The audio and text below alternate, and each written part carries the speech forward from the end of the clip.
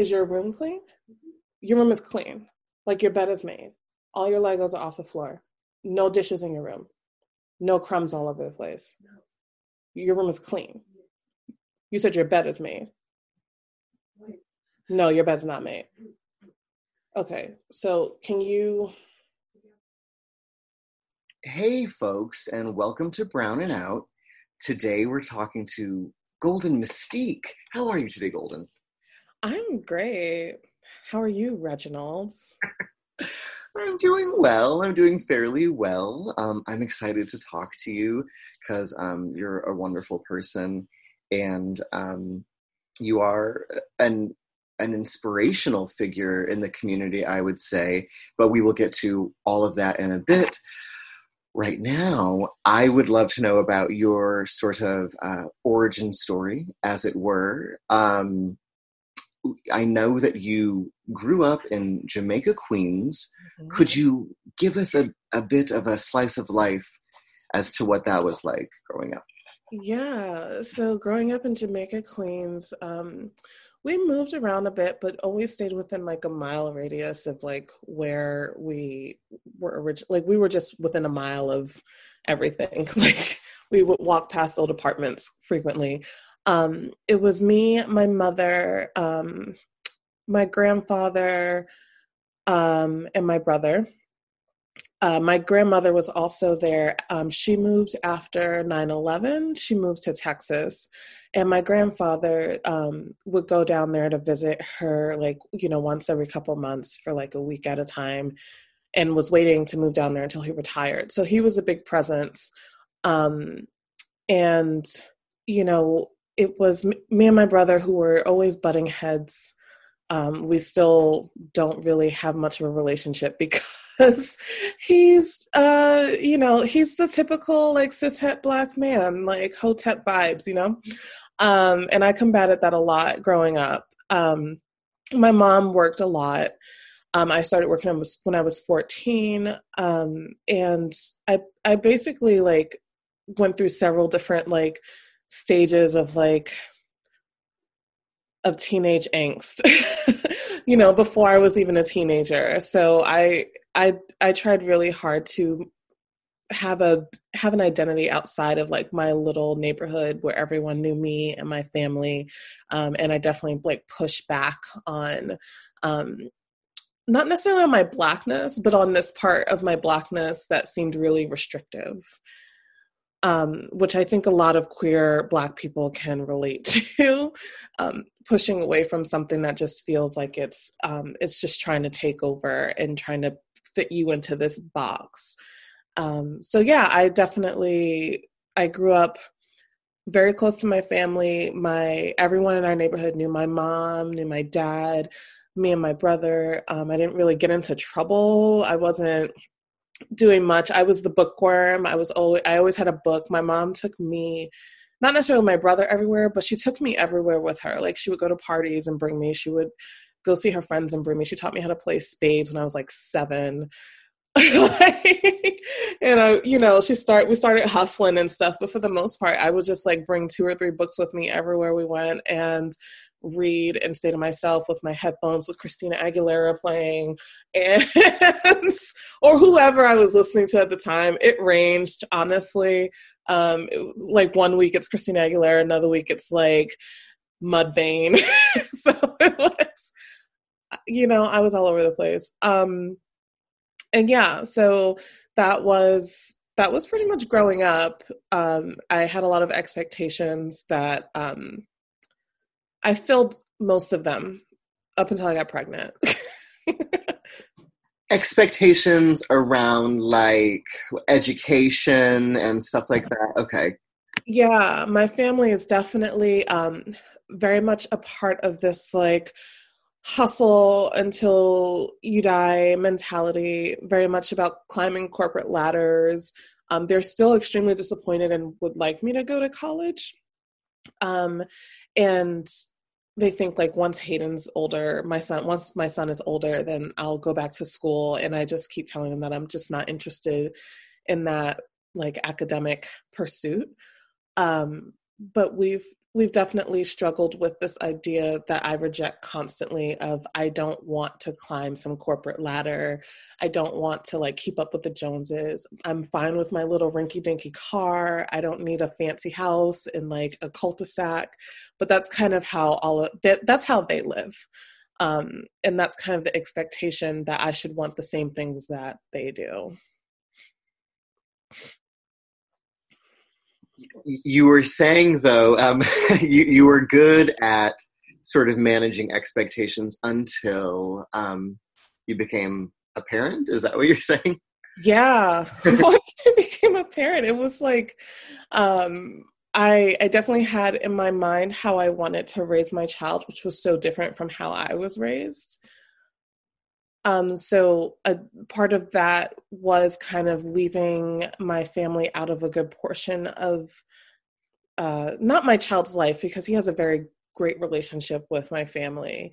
I'm a little envious of it, but he has a great relationship with my family, and I love that he can see how at this age, he's 11, he can see how they are as people and their beliefs and what they hold dear, and where I'm different.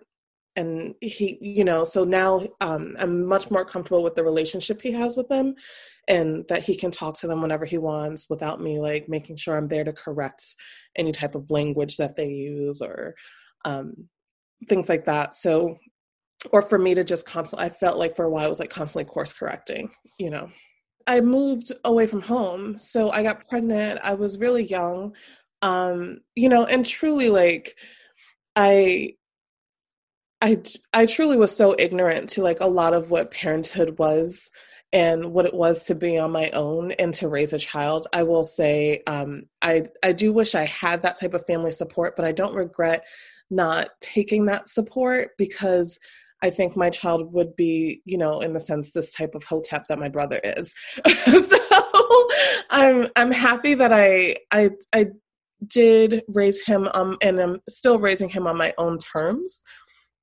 But it was really hard to be away from my family, because we are, although problematic, like they believe like family comes before everything, blood comes before everything. So there's this sense of like familiarity and calm and acceptance within that.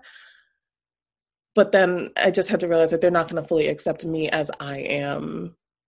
So there's going to be a constant like force trying to push me to be something else. So there was, once I moved away, once I refused to move closer to them after Hayden was born, and even after me and his dad didn't work out. I think after that, they thought that I would just be closer to them, but I decided to stay further and further away physically, to, I built my own community. And I am still, I guess by means of like taxes, I'm a single parent, but I don't feel so much like a single parent. I have my partner over the last couple of years, and even more so since we moved in together, but also like I built a community to help me raise him, in a community that shares the same beliefs and values that I do. And they've worked really hard as well to make sure that we're okay, and taken care of. And that's a beautiful thing. And that is sort of the definition of chosen family. Mm-hmm. And so the family you chose, bringing us right up to modern day, is in Vermont, right? Yeah. So yeah. I chose I chose a family, in White River predominantly. And they pushed me into burlesque, and brought me into, I wouldn't consider the Burlington community my family necessarily. I feel like the that's another subject, but I feel like the queer community in Burlington could use a lot more of like community building. But that's my opinion in that. Yeah. I feel like there could be a lot more support for QT BIPOC in Burlington, but so I don't want to attach myself to that entirely, because I'm also so removed from it because I'm physically not in Burlington. But I perform there. I started, that's where like I go and I get on stage and everyone loves me. And it's, I mean, I'm not much of an ego type person, but I will say like I enjoy the love I get when I go up there. But my community in White River Junction, Heartland, there are people that have supported me and Hayden, who have crowdsourced to make sure we have to make sure I have a running car, who have, you know, I can just throw it out there in a group chat and be like, I need someone to watch Hayden because I have to work this day, or I have this thing to do, or have a show. And people would be like, yeah, sure, got it. You know, when I started doing burlesque and I wanted to put on like a burlesque variety show, everyone was just like, how can we help? What can we do?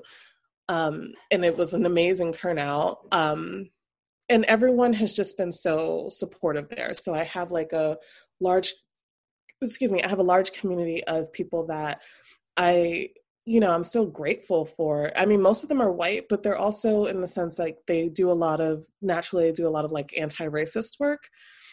And I never had this, not never, but I rarely had this moment of feeling like I had to do any type of emotional labor about race or social justice with them, that they were all doing this work already. So it felt really just, it felt right, you know? Wonderful. And I'm glad that that's happened for you. That's beautiful. I really love hearing that.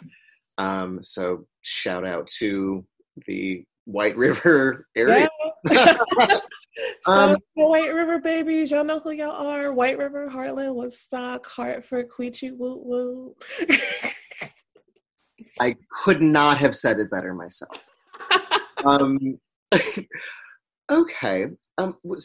So I think this is a natural segue. Mm. So you are a parent to Hayden. Yeah. And the community has sort of rallied around you all and been helpful. But also, I know that sometimes there are hurdles in this parenting thing, and sometimes the hurdles are other parents. If you would speak to that a bit, sort of talk about, I mean, you are raising a Black child in Vermont, right? And other people are as well, but not necessarily in the same way. Yeah. So I just want to be a little bit clear. Like Hayden is biracial, and he has like ambiguous light skin privilege. So there's that. Like he is, I hate the term white passing, but for most people, I will say that he is a white passing child. So I have that difficulty of him understanding his racial identity, which is, you know, a phenotype, how he presents and how he looks, and his ethnicity, his cultural identity. I struggled a lot. I still struggle, and I will continue to struggle. He's in a new school this year because we moved in April. So we moved in April, and he's in a new school. And whenever we've moved a couple times, and whenever we've moved, it's always that like anxiety and difficulty of advocating and making sure that, you know, his curriculum and what the teachers are teaching him and his classmates are not limiting to just, you know, we teach Black History Month in February and all we teach you about is Rosa Parks and Dr. King. So, and there's a lot of pushback from parents with that. I was very fortunate because I had a community member, a close friend of mine who also has two biracial daughters a year older than Hayden, twins, who was his teacher for 2 years. Like she ended up being moved to another grade, you know, after he was done with one grade. And she is a huge advocate, and I would call her an accomplice, you know, and she's my like exception to when I see white women raising Black children. Like she's one of those people where I'm like, you're doing a great job and you're constantly listening and you're making yourself vulnerable to realize that you're white and you're always going to be white. She's not someone who thinks having Black children absolves her from racism. If anything, she sees the problematic stance with like having Black children as a white woman. But yeah, so I was really fortunate that Hayden had this person that he knew personally, but also someone that I could talk to about, any issues that I had with, the curriculum, or, this kid said something that I think is really racist. Can you address it? And having her there, she was my neighbor. So she literally, like, we shared a wall, like our apartment shared a wall.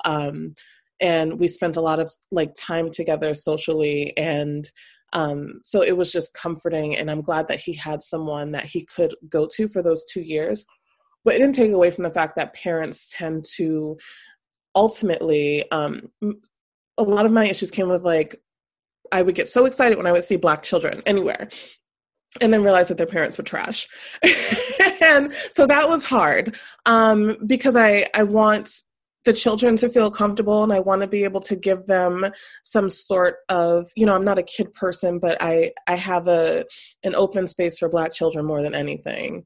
And I wanted to provide that for Black children, but it's hard to do that when I need to feel like I need to overextend myself to educate their parents. And then there are just, the white children who get to be completely absolved of learning anything or being educated because of their white parents and their privilege. So it's all truly, and also understanding that they're children, they're part of a system that, they did not ask to be a part of. But they need to learn, if a Black child needs to learn about them being Black or understand their experience being Black at a certain age, then white children should be held to the same accountability. So it's rough.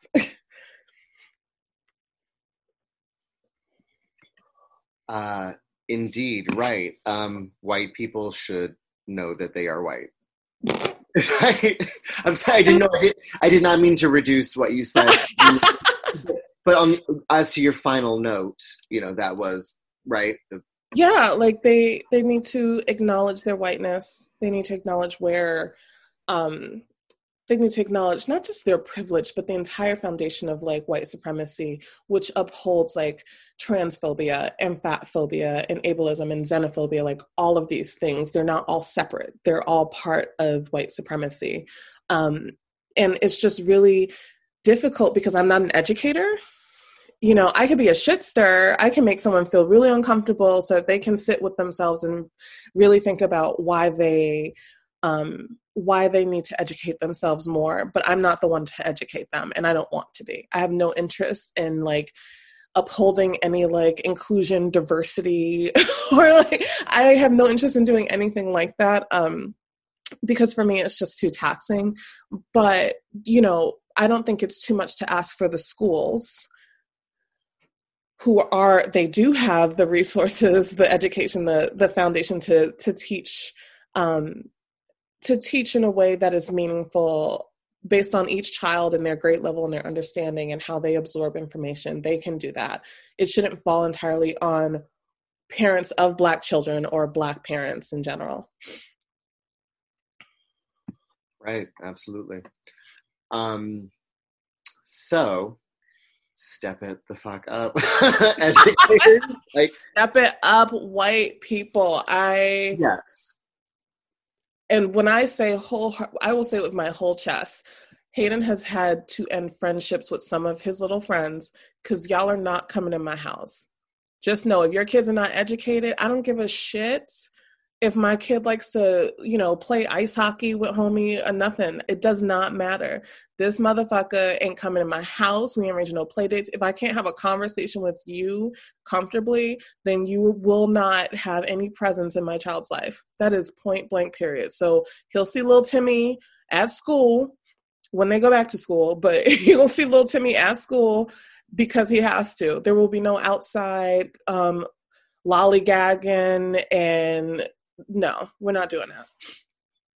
let's circle back to what you were saying previously Mm-hmm. about the queer community in Burlington, or lack thereof. So I do not live in Burlington. I will state that for the record. My time in Burlington, I is strictly mostly not strictly, I'm sorry. My time in Burlington is mostly when I'm performing or I'm going to performances or going out socially. Um, However, I have felt no need, other than seeing a couple of Black and brown people from time to time, I felt no need to actually overextend myself to go up to Burlington um, to do anything outside of nightlife and burlesque and drag shows, because it does not seem like it just doesn't feel like an essence of community. It very much feels like there are groups of friends who take care of groups of friends. And it's the same thing in the burlesque and drag community. It's not, I can't, I keep saying community and it's just not. It's a, I don't know, I'll think of another word, but you know, it's like, it is like a family essentially, where there's like 4 or 5 people who just kind of like chill and they do each other's shows and they hang out. And then, you know, my issue is, because this is what I face in my community in White River. If someone's being problematic, if they've done something harmful, the other people who are not the marginalized people in this community do the work to hold that person accountable, to make sure they no longer cause harm, to remove them if necessary, to make sure anyone around them that is being harmed is safe. That the problem I've noticed in Burlington is that the queer community, they don't like to hold other queer people accountable. There's this level of like, well, I'm queer, so I can't be racist. My nigga, yes, you can. And you are. I have a Black boyfriend. You know who the fuck I'm talking about too. You know who I'm talking about too. And the fact that people rallied around this person, you still let this person exist, and not just exist, but exist in this way where they can thrive, where they are not held accountable, where they can still cause harm. That's a problem. So if there's like one section of people who's like, well, fuck that person because they did X, Y, and Z, but then there's another section of people who's still queer and still in the part of the queer community, the LGBTQ plus community, that are still co-signing on this person, that's not a community. It's not. If there are too many people co-signing one person or saying, well, I don't think this person did this and I don't think this person did that. The problem is, when, even if you are trans and white, you can be racist. If you are, you know, white and gay, you can be transphobic and you can be racist. I think people are ignoring these intersections and thinking that just because they identify as a part of a marginalized community, that they cannot cause harm to people who are more marginalized. So like everyone it is so possible for everyone, including Black people, to be anti-Black. You know what I mean? So if I can be anti-Black, then yes, your white ass, regardless if you're gay, a lesbian, trans, you can also be anti-Black. So it's a struggle, and I think there's not enough accountability. It's just like large groups of friends, and Burlington's a large community. You know, there's the UVM community of like students and shit like that who are in and out. And there are other, like, I've noticed other pockets of the queer community. But like I said, I do not go out of my way to try and embed myself in that, because it seems like a lot of work. And I can just observe at this point. Thank you for your insight into that. That was well said and true. Do you agree that, I mean, not do you agree, but you were part of that, like you're up there. Yeah. I'm up in there. Yeah, so a word that I was thinking of as you were, I wasn't trying to like think over you, but Oh, instead of community, did you come up with another word? No. I mean, it's cliquish is the word I was thinking of mostly. Is like, it's very, and that's, I mean, it's what everyone says, and but the thing is, not always in a bad way. I think some people are like into it being that way. It's like, yeah, that's cliquish. Like, that's how we like it. Like, you know what I mean? Like, you don't change by any means. Don't improve, right? Just Yeah, that and way. I'm totally fine with like I believe I like cliques in the sense that especially for people that have similar interests who or people who don't necessarily feel safe in like an overall community and form their own like clique, you know, I'm just thinking of like, you know, I had cliques growing up. I was definitely like super nerdy at one point, and then I got really hardcore into like punk rock, and I was part of the punk rock clique. I was part of like the emo and punk rock cliques kind of overlapped truly. Yeah, in the school that I went to, but you know, as adults, I feel like we're allowed to have cliques and have spaces where we feel the most safe in supporting people that are really close to us, because it is a lot to just be so available to a large group of people that's outside of like your circle. But we still need to like work within the community with other cliques. You know, it can't just be a clique. It has to be like, you know, that's how TERFs get created. You know, TERFs are their own like weird toxic fucking clique. And I'm like, you shouldn't be allowed to like be a part. You shouldn't be like, you are not LGBTQ, boo boo, because you are not queer if you were a TERF. But it's like it's like a clique. It is a clique. It's a toxic clique, but it's a clique that other cliques are not doing enough to like combat. There's a reason why there are TERFs, you know. So that's my stance on like cliques. Like I'm about cliques if they're like healthy, because I do believe having small pockets of like friends that you're close to who you want to like stay committed to, but also like your friends could be problematic. So what do you do in those cliques when those friends are problematic? We gave people who are TERFs, like we gave them that term and we were like, that's that clique and that's over there. And they get to cause this type of harm. And yeah, we're trying to combat it as individuals. But if there was more of a sense of community and we were actually truly holding each other accountable, even if like you and I are friends, if I do something problematic, you have to hold me accountable. You can't just say, well, now go over there with other problematic people until like we've done the work. So it's just like all these different layers. And I don't think, I think because of how overwhelmingly white Vermont is, and how white people just don't know how to be uncomfortable, that it's just not going to, anytime soon, it's not going to be more of a community. And especially won't be unless, it just seems like most of the work already is being done by Black and brown people. Can you tell us about being a creative writer and what that means for you? Yeah, so I've always loved reading, and part of that from why I've enjoyed reading so much is the inspiration I get to write. And I write often, I write little doodles in my work notes. I write, you know, I've journaled a lot less during the pandemic, but I typically am someone who journals a lot. I'm someone who I have to write my thoughts out frequently to process them and understand what I'm feeling. And when I don't do that, it's very obvious because I become like a hot fucking mess. So, I love creative writing in the sense, like from my perspective as like a Black queer woman.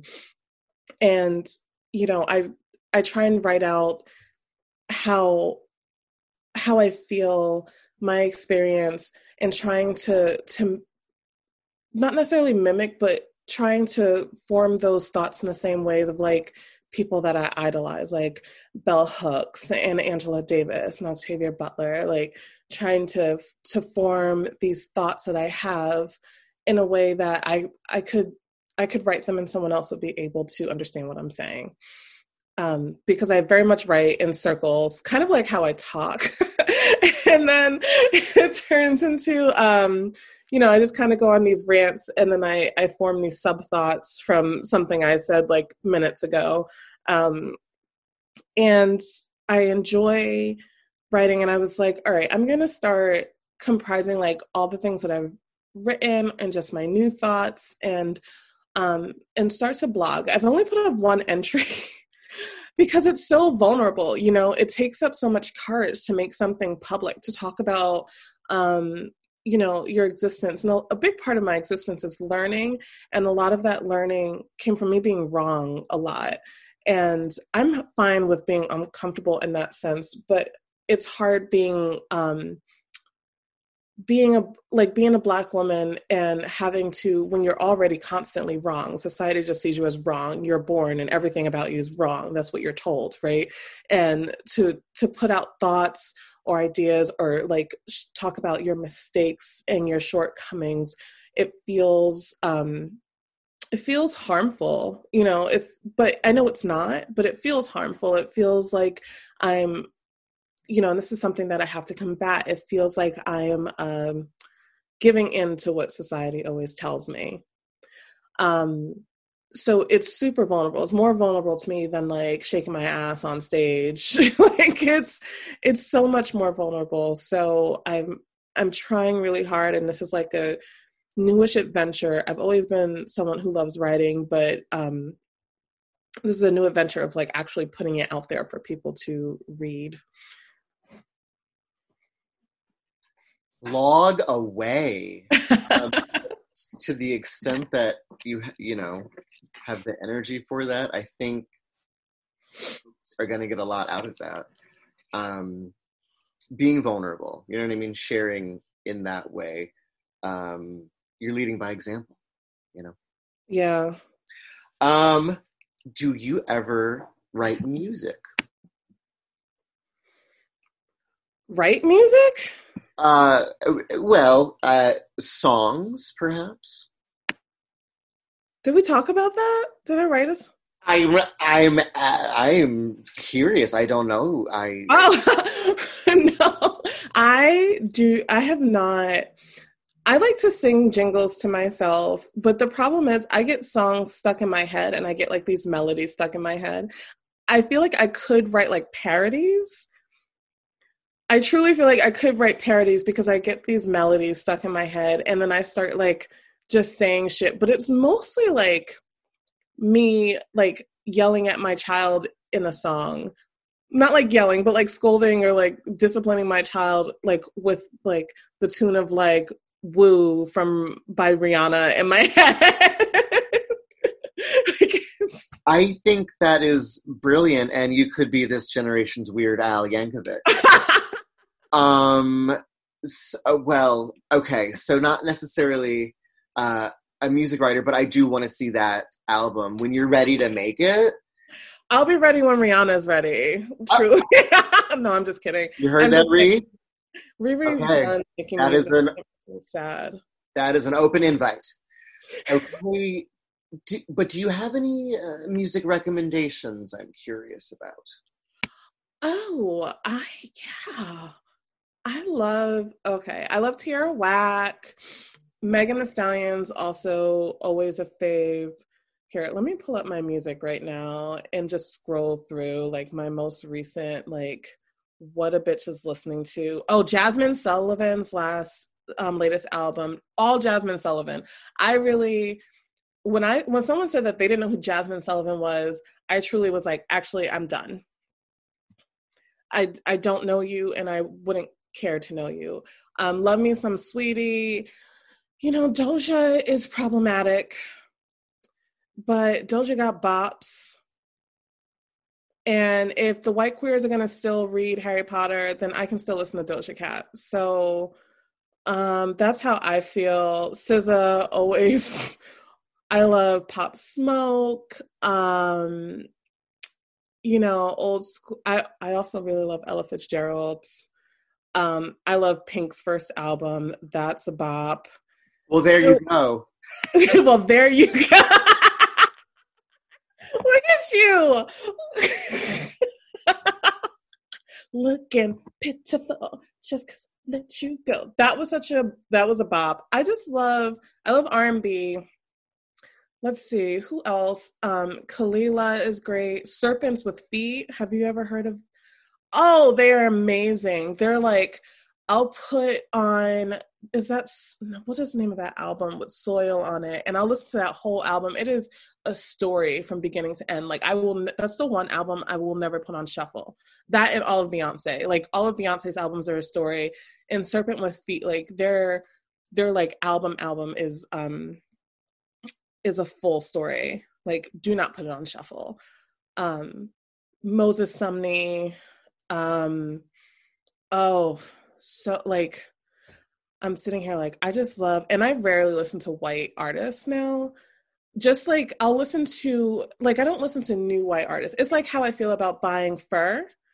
Like I don't buy new fur, I buy old ass vintage fur. So I'll listen to like Pink and like old school Christina Aguilera. You won't catch me listening to like any new Ariana Grande or any Ariana Grande period, because she's new in my mind. Like when I woke up and I came out of the sunken place, Ariana was like popping. So I'm like, oh, I don't fuck with you. So I do like my old whites, like, you know, all the heavy metal shit too that I enjoyed. But then I just don't listen to a lot of the new whites. It really got to be popping. Like it got to be popping, and it has to be like not a smidge of appropriation in it at all. And the artist has to be like squeaky clean. And since white people are not squeaky clean, here we go. We listen to BIPOC people. So beautiful. Let's speak for a bit about being a Virgo.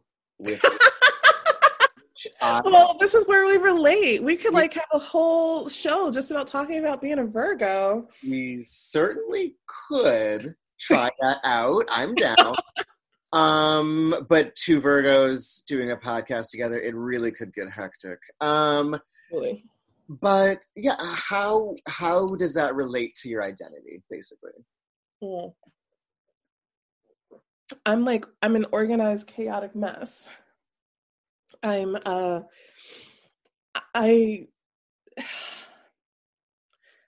love order, but not too much of it. I like to know where, like, if my room or my space is a mess, I know exactly where everything is. And that happens often, but I also now live with another Virgo. My partner's a Virgo, and he also has OCD. So he's like I don't do mess Virgo at all. And then his daughter is a Taurus, and she obsessively cleans things. So, you know, I feel like my life has become a bit more organized since we've been all together. But my Virgo tendencies come in when I'm performing. I'm constantly like, that could have been better. Or I know exactly where I messed up and I'm going to do it right a second time. I need to redeem myself. If the costume isn't on point, if I see like one rhinestone out of place, a bitch throws a fit. And like an internal fit, because I don't want people to think that I'm a hot mess, you know? Like it's internal. I'm beating myself up internally. You think I'm cool, calm, and collected, and I am on the outside. But on the inside, I'm a mess. Like I'm truly just like raging. I'm sure you can relate, because you're always like so cool and calm and collected, but then I see that Virgo death stare in your eyes where I'm like, oh, you want to beat a bitch up. I see it, and that's fine. I judge people, but I predominantly judge white people, so I feel like that doesn't really count. You know, but I also love white mess. You know, I love seeing white mess. White on white crime is my favorite. It's like I love it. Like now it's like we can't go out like and do things. So like social media, when I see the whites fighting, oh, their drama is so meaningless and petty, but it's still like, it's like watching the Real Housewives. It just like fulfills something. So yeah, my Virgo-ness is truly, it structures my life. I feel like I am very much a Virgo. I'm a Capricorn rising. And my moon sign, I'm a Scorpio moon. So there's a lot in there. Like I could break down a lot of my, you know, I could talk through a lot of my tendencies, my thoughts and my ideas and the way that I function and move. But I truly want to do that more so with a therapist because I feel like there's some shit that needs to be resolved. I'm like, I have some like toxic tendencies. And everyone does, like no one's perfect. We all have things, but mine are definitely like more internal. Like I am toxic towards myself. So that can be a bit hard, but yeah, I just love that, I'm seen as a Virgo. I'm seen as someone who just thinks of themselves as being superior to everyone else. And I'm like, sure, cool. If that's what y'all think, then that's fine. Are you saying that astrology is not a substitute for therapy? See, I didn't necessarily say that.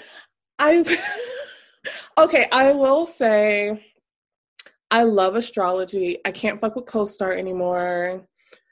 Did you see like their founder talking like about, so their founder did this interview and was saying that, you remember when CoStar first came out and their notifications were fucking harmful and like so fucked up and mean? And the founder was like, if someone's having like a good, if their chart is looking good and they're on like a good wavelength based on their chart, then we like to throw in things like that just to keep them on their toes, like throw in like these toxic messages.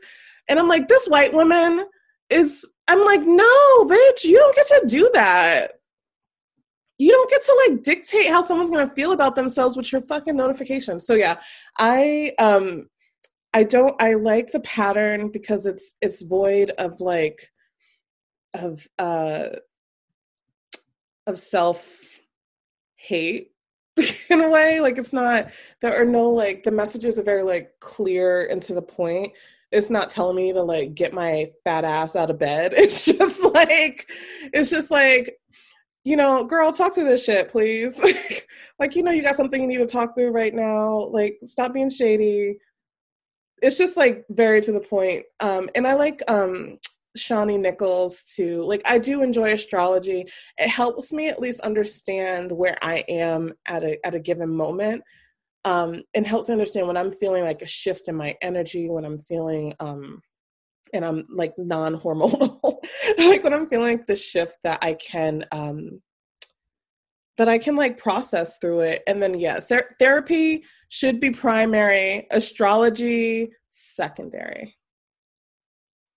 We spoke some time ago. Now this might have been, I believe it was actually 2019 that we had a sort of pre-interview interview. I had taken some notes, and it was around that time you told me that you had a conversation with your family and sort of opened up more about your sexual identity. Do you want to speak to that at all? Yeah. So the main person I spoke to was my mom. She's kind of my like, it used to be my aunt, her sister, that was like my my spokesperson, my middleman between me and my family, who can kind of like, when things would happen, could kind of warm them up to it. And so I didn't have to do too much like emotional labor. But I've always known I'm not straight, like I guess I would consider myself like pansexual. And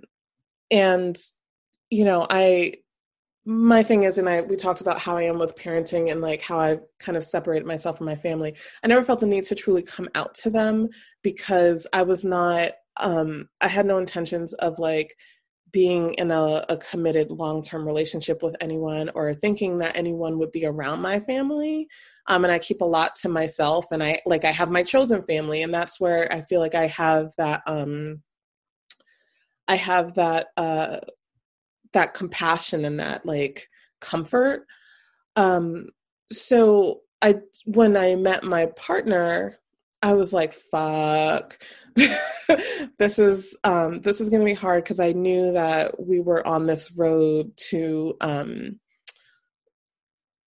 commitment. And if it wasn't that, then I had this overall feeling like, I was just like, I don't necessarily see myself being with cisgendered men anymore, or for a long period of time.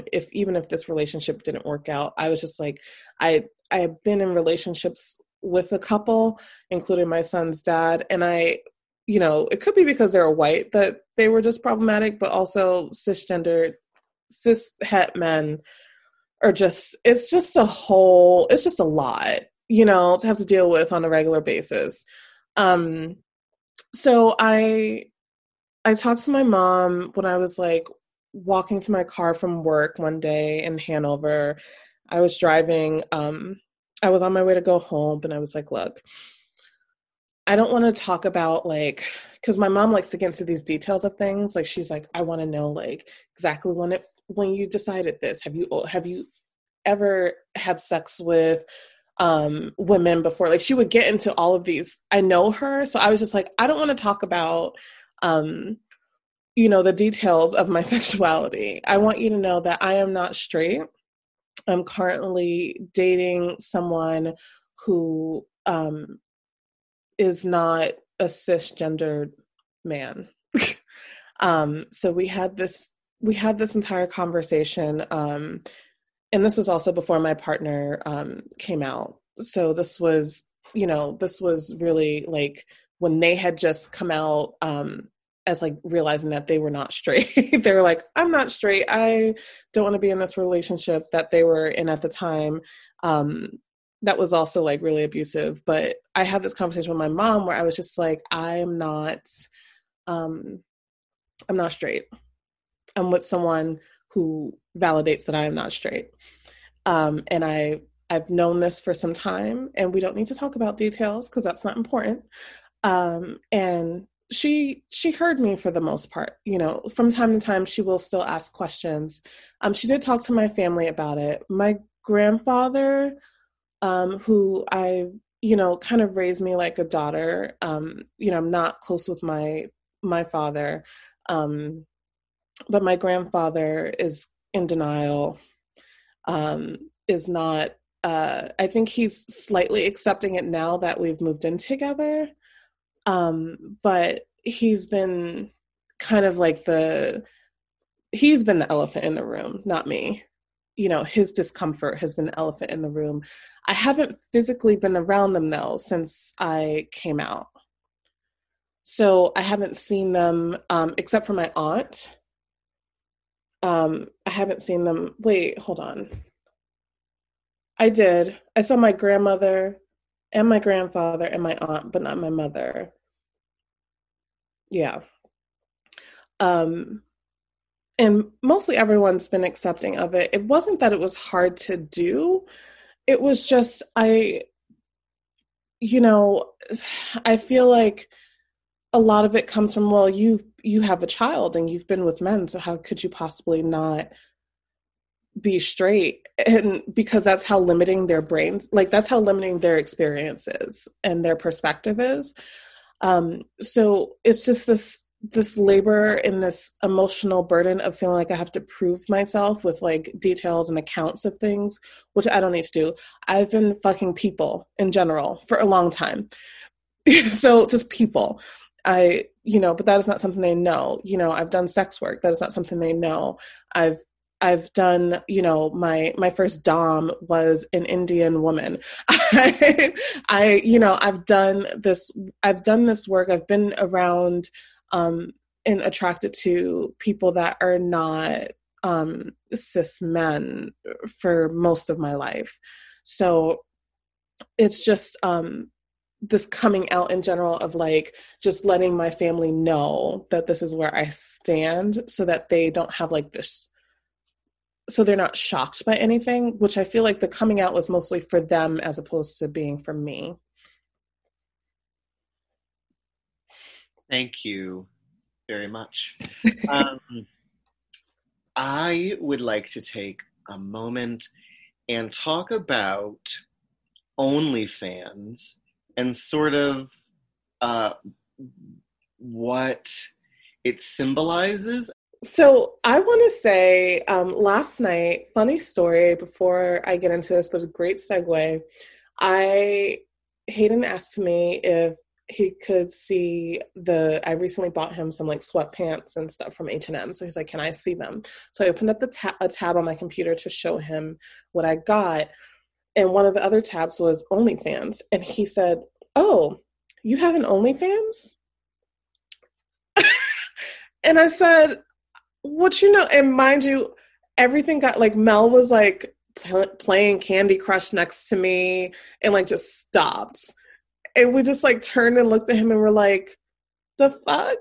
How you know what OnlyFans is?" And he's like, "Some people I know have an OnlyFans." And I was like, "Who the fuck? You're 11." So apparently, he follows like these gamers who stream on like YouTube. And there is gaming OnlyFans. I did not know this. There are some people who are like, probably too inappropriate for a child to watch, but there are gamers who stream on OnlyFans. And I did not know that OnlyFans was used for that as well. Because it's a way that they can monetize. Because on YouTube, like, yeah, I think they get like ad money from ads and things like that. But the streaming they can actually get paid from the people who like to watch them play. I had no idea. But when I say I grilled this motherfucker forever until I was like, "How you know?" And then he started to like lie because he was like, "Am I not supposed to know?" I know my child, and Mel backed me up when I was like, if he knew it wasn't appropriate, he wouldn't have brought it up. He wouldn't have said anything. He would have been like that time that he told me he Googled what an orgy was. And I was like, it took so much for me to get it out of him. So yeah, sorry, this probably goes more into like the parenting part of it than the OnlyFans part of it. I thought it might have been from Beyonce, because my hips tick-tock when I dance. You know what I mean? I thought that was a Beyonce. That was what it was from, but no? Okay. No, yes, I had to explain what OnlyFans was to my child last night and why my reaction was like, "Oh my God, why the fuck do you know about this? This is not okay."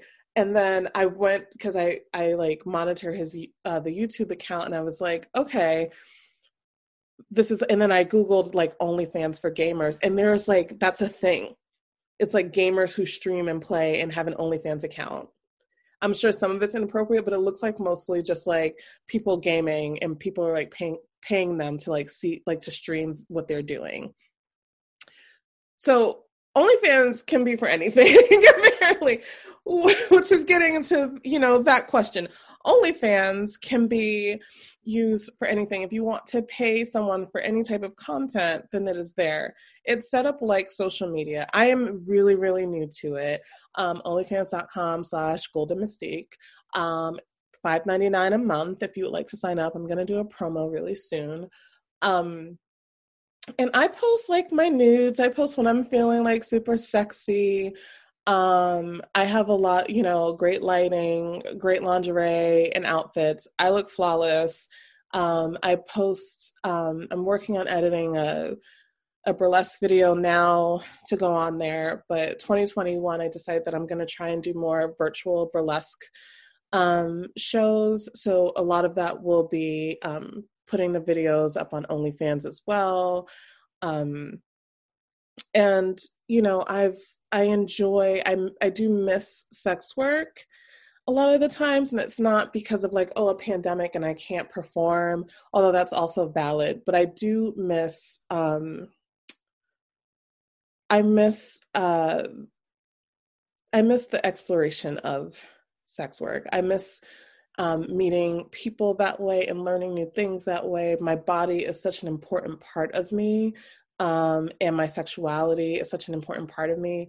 And not having that truly, or not having it, it's always there, but not diving into it and making it a part of my life has been a really hard part about living in Vermont. Because it's just so, it's so small here. And it can be hard because it's easy to get doxxed. It's easy for people to be able to tell your employer, to figure out where you work and tell your employer what you do and what you're doing on the side. And there's that fear of doing sex work, even having an OnlyFans site. I am kind of worried about, someone from my job possibly finding it. But I've enjoyed, like just posting, putting up great pictures and videos where I feel sexy and knowing that people want to see that.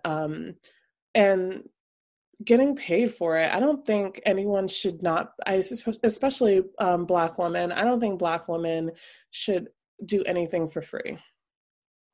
That's just how I feel. I feel like we live in this capitalist society and no one's giving us shit for free, so we shouldn't be giving anyone else shit for free. You know what I mean? Like, I feel like unless you want to do something because you want to do something, but I'm not putting my, like, I'm not going to, and that's like kind of lines up with like me performing in Vermont as well. It's like I'm going to say this is what my fee is and this is what you can pay me to be vulnerable and expose myself or to do my art. You know what I mean? And if you're not going to match that, then my energy won't, like, I'm not doing it. And I think that's a big issue because, like I said, a lot of Vermont is cliquish and people just do things for fun. And it's not necessarily about the art form itself. Fuck these motherfucking millionaires. Fuck all y'all. If anyone is listening and subscribes to an OnlyFans with someone who is truly in the 1% or close to 1% tax bracket, if you are not supporting local sex workers, if you truly are not aware of the damage that these people are causing by taking up spaces, like when I say all social media platforms will truly remove your entire presence and act like you never existed if there's even a possibility of a nipple being in there. And like celebrities will always be able to like post pictures because they have a blue check mark or they're just well known and have all these followers and be able to post, you know, pictures that I could not post. We all have to be so careful. And there's so many sex workers out there that are educating people all over Instagram. And I just want people to do the work and find trans sex workers, Black sex workers, brown sex workers, fat sex workers, disabled sex workers that are truly educating, putting in the work, who need to be paid because what their work is work. And respecting that. I fuck Trey Songz and, you know, that nigga who decided was it Trey Songz? One of these niggas decided that they was going to get on OnlyFans. Huh? Chris Brown has an OnlyFans. Fuck him too. You have so much money. First of all, I don't want to, and I know they're not posting dick pics. Like, I know y'all aren't actually doing sex work. I know y'all just posting like some regular ass shit that I could probably see like by Googling your fucking name might be, right? Exactly. It's like, I think it was Trey Songz that posted a picture of him like in the shower from like here up. What? I do not want to see your basic ass abs, my guy. Show me everything or don't show me anything. And then they charge so much a month. Like, and yes, I understand OnlyFans can be used for other things. And like I said, like my son was like, there are gamers that are on there. Like he told me, like I found out about people that are gaming and on there. And I'm not educated enough to like educated enough on that topic to really have an opinion about gamers being on OnlyFans and using space on there. But I know that that's a portion of it in comparison to celebrities and people who have so much fucking money already. You want my money? That's like when I see Nancy Pelosi and fucking Joe Biden in my fucking inbox. Asking for money for what? For what, B? For what? What can I do? You want my $5 for what? I want to give my $5 to someone who really genuinely needs that $5. Like and then like the celebrities, it's not even like $5. They're charging like, they have scales and they're charging like a ridiculous amount a month. And you know, all these people, they have thousands of followers and they're fucking up the scales. They're fucking up the visibility for sex workers. And it's, you know, I love Cardi, but she another one that fucked up and decided to do that. And the fact that she is a sex worker, or she has been a sex worker, and has not spoken up enough about the censorship of sex workers on social media platforms, specifically on Instagram, but is still profiting in this way where she's still making money on this platform that sex workers need, especially more so now that it's a whole ass panoramic. There was recently an insurrection at the Capitol building in Washington, D.C. I would like your thoughts about that, as well as thoughts on the notion that Black women are here to save America. The insurrection, like when I mentioned that I love white on white crime, and that was white on white violence. It truly, it sat in my heart in this space of being like, I was on Twitter, but my Twitter is predominantly Black. I wasn't really on like any other social media platform. And the jokes, it was great. It was disgusting. And truly, I hate the comparison of if that were Black people, we would have been shot. The difference is Black people and Indigenous people have a right to vandalize the Capitol in all of DC. Like, truly, the bills, the laws that have come from there, we have a right. And it would be it would be for an actual meaning, like something that is actually meaningful and just, as opposed to y'all mad that this orange nigga ain't gonna be a president no more. I don't fucking care. But to see the audacity and the rage, and then for white people to then try to separate themselves from that, comedy. I was like, no, these are your people. These are your people. Claim these ragamuffin ass motherfuckers as your people. Stop saying that they're from a trailer park. These are wealthy people. Who the fuck in a trailer park can afford to take time off of work and travel to DC? That makes no fucking sense. It makes no sense. These are people who have 9-to-5 jobs, or people who have like time off and money and enough money to get on a plane in the middle of a pandemic to get a hotel room in DC. Have y'all paid for their hotel room in DC before? Because I have. And when I say that shit hurt my soul, how much money I paid to stay in DC for a night in a hotel room, hurt my fucking soul. So these are not people in the fucking trailer park. They are funded by companies and organizations. They are funded by people in politics. They are educated people who, like, they are academically educated people who decided to go do this. So it just, like, to me, I'm like, these are y'all people. Stop trying to remove yourselves from them and claim them. Claim them, because they're a mess. Because if I have to claim every hotep on this side of the sun, then y'all have to claim all these motherfuckers. And that's part of like Black women saving the world. Black women are responsible, or have been held responsible, for all niggas. We are constantly held responsible for every fucking person who is Black, and have to educate them, have to lift them up, have to course correct them, have to love them, have to care for them. So if I have to do that, or I don't have to do that, I know that. But if I'm held to that standard, then white people are held to the standard of, these are your fucking people. So don't look so fucking shocked and amazed. Don't, oh my God, what is this? This is not our country. Bitch, it is your fucking country. This is your country. This is exactly what your country was founded on. This is what America is. So it was fun to watch. And then afterwards, I was like, I really need y'all to stop.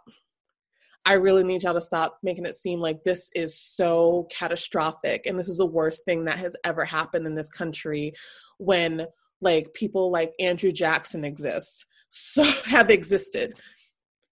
So I'm really going to need y'all to stop and really think about how, like, these are white people.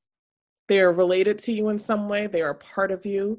They claim you. You should claim them. Rep that set. Rep it.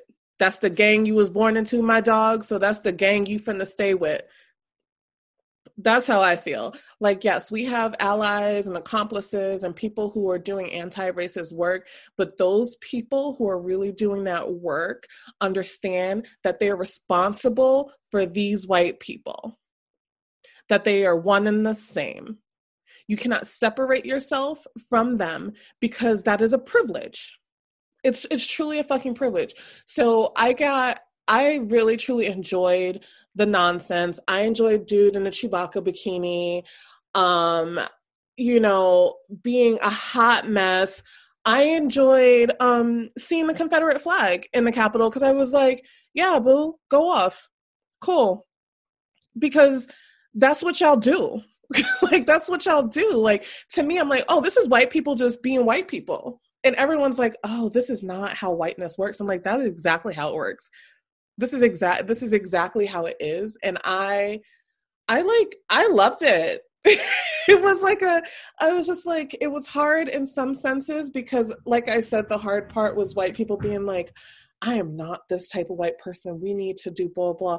Y'all should have been doing this, because the fact that anyone feels that powerful and that unstoppable and feels like they are above anyone that much to feel like they could go into the Capitol and do this, or they can just continue to act the way that they act. They could go to a place called Chocolate City. DC is Chocolate City. You went to a place of black ass residents and started a riot.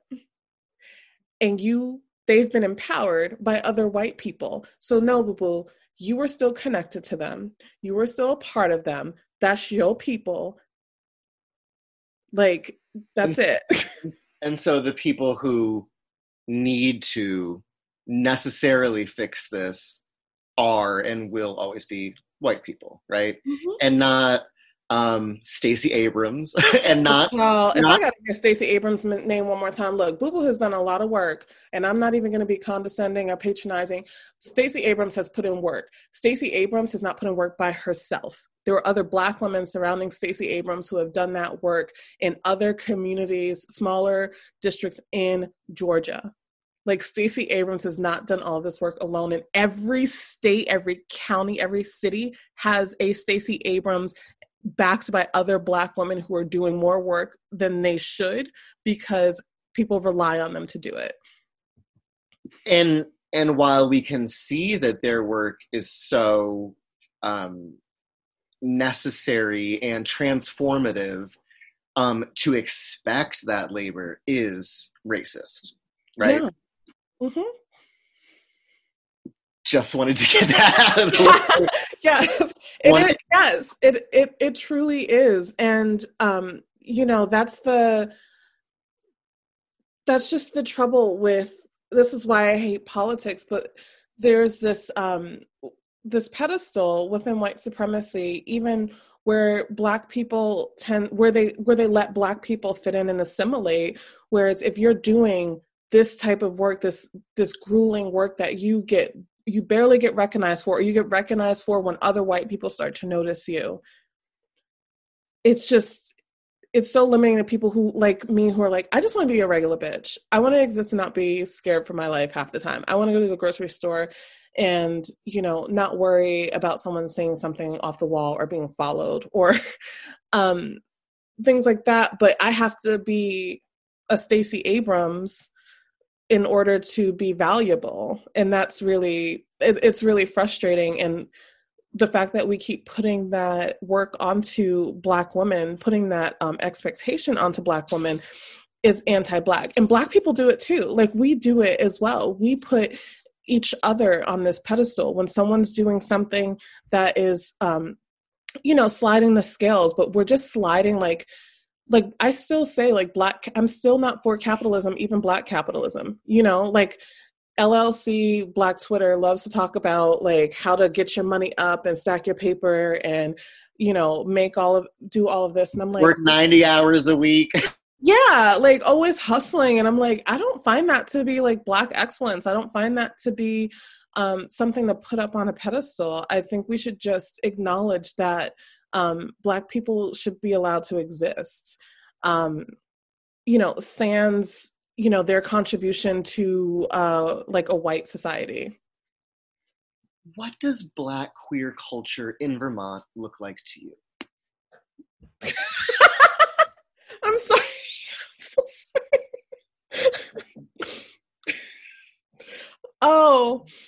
sorry. Black queer culture in Vermont does not exist at the moment. There are individuals making a lot of contributions to try and create a Black queer culture, but Vermont is overwhelmingly white. So even if there is some semblance of a Black queer culture, it's still heavily supported, attended, in being visible through the white gaze.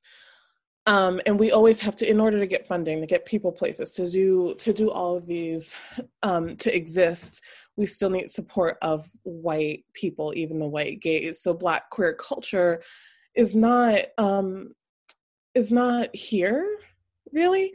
I feel like a lot of us carry it with us individually. We are also not a monolith. We're all, I feel like most of the Black queer community that I've met, I've been taken in by and loved, we've all been so different and all in different spaces in our culture, like everyone's so different in what their upbringing has been, what their values are. And we do have like this core understanding of being Black and queer and in predominantly white spaces. But, the culture part truly it's not here, because we're bringing different parts of ourselves. And Vermont has to just not be predominantly white for there to be an existing culture. So, like I come from Queens, and my culture, like my Black culture of like being in Queens and someone who was raised in Vermont and who's Black, or someone who came here from LA or Oakland or whatever, that's a different type of culture as well. So I think it's going to take generations of like Black queer communities being together in Vermont and being solidified, and not needing, having support from the white community, because I do believe in like reparations, but not having to be visible to not having to strive for any type of validation from the white community. So not necessarily standing on our own, but having like a silent partner with the whites, and having the support to just exist and thrive in a place, and thrive in the way that we want to, whether that's with the arts, whether that's financially, whether it's like having land and farming. There are so many different ways we can do that, but there just really isn't a culture here, in my opinion. And, anyone can debate that with me, and I don't want to take from anyone's experience or take away from anyone's idea of if they do feel like they have a culture and a representation here. But my honest opinion is that there is no Black queer culture in Vermont, because we have not been sustained here long enough to have an actual culture. When do you feel most brown and out? I feel most brown and out truly like, and this could be like the Virgo in me speaking. I feel most brown and out when I execute any idea I have in my mind, any plans that I have to feel good about myself, anything that any goal that I give myself, if it's even if it's like, I want to put on makeup and take a couple of cute pictures, or I want to go for a walk and blast music, and having these goals in my head and executing them in the way that I see fit and the timing that I see fit, that's when I feel the most brown and out. And I truly feel that just aligns with my Virgo energy. But it's when I'm allowing myself to do things that I want to do that have nothing to do with anyone else, just me. Wonderful. Thank you so much for sharing yourself with us today. I don't want to take up more of your time, but if you have anything else to add. Pay Black women for their labor. Do not expect anything of Black women. And if you're white and listening to this, sit with yourself for a little bit in silence, and don't ask Black people how they feel about anything. Like, figure it out yourself.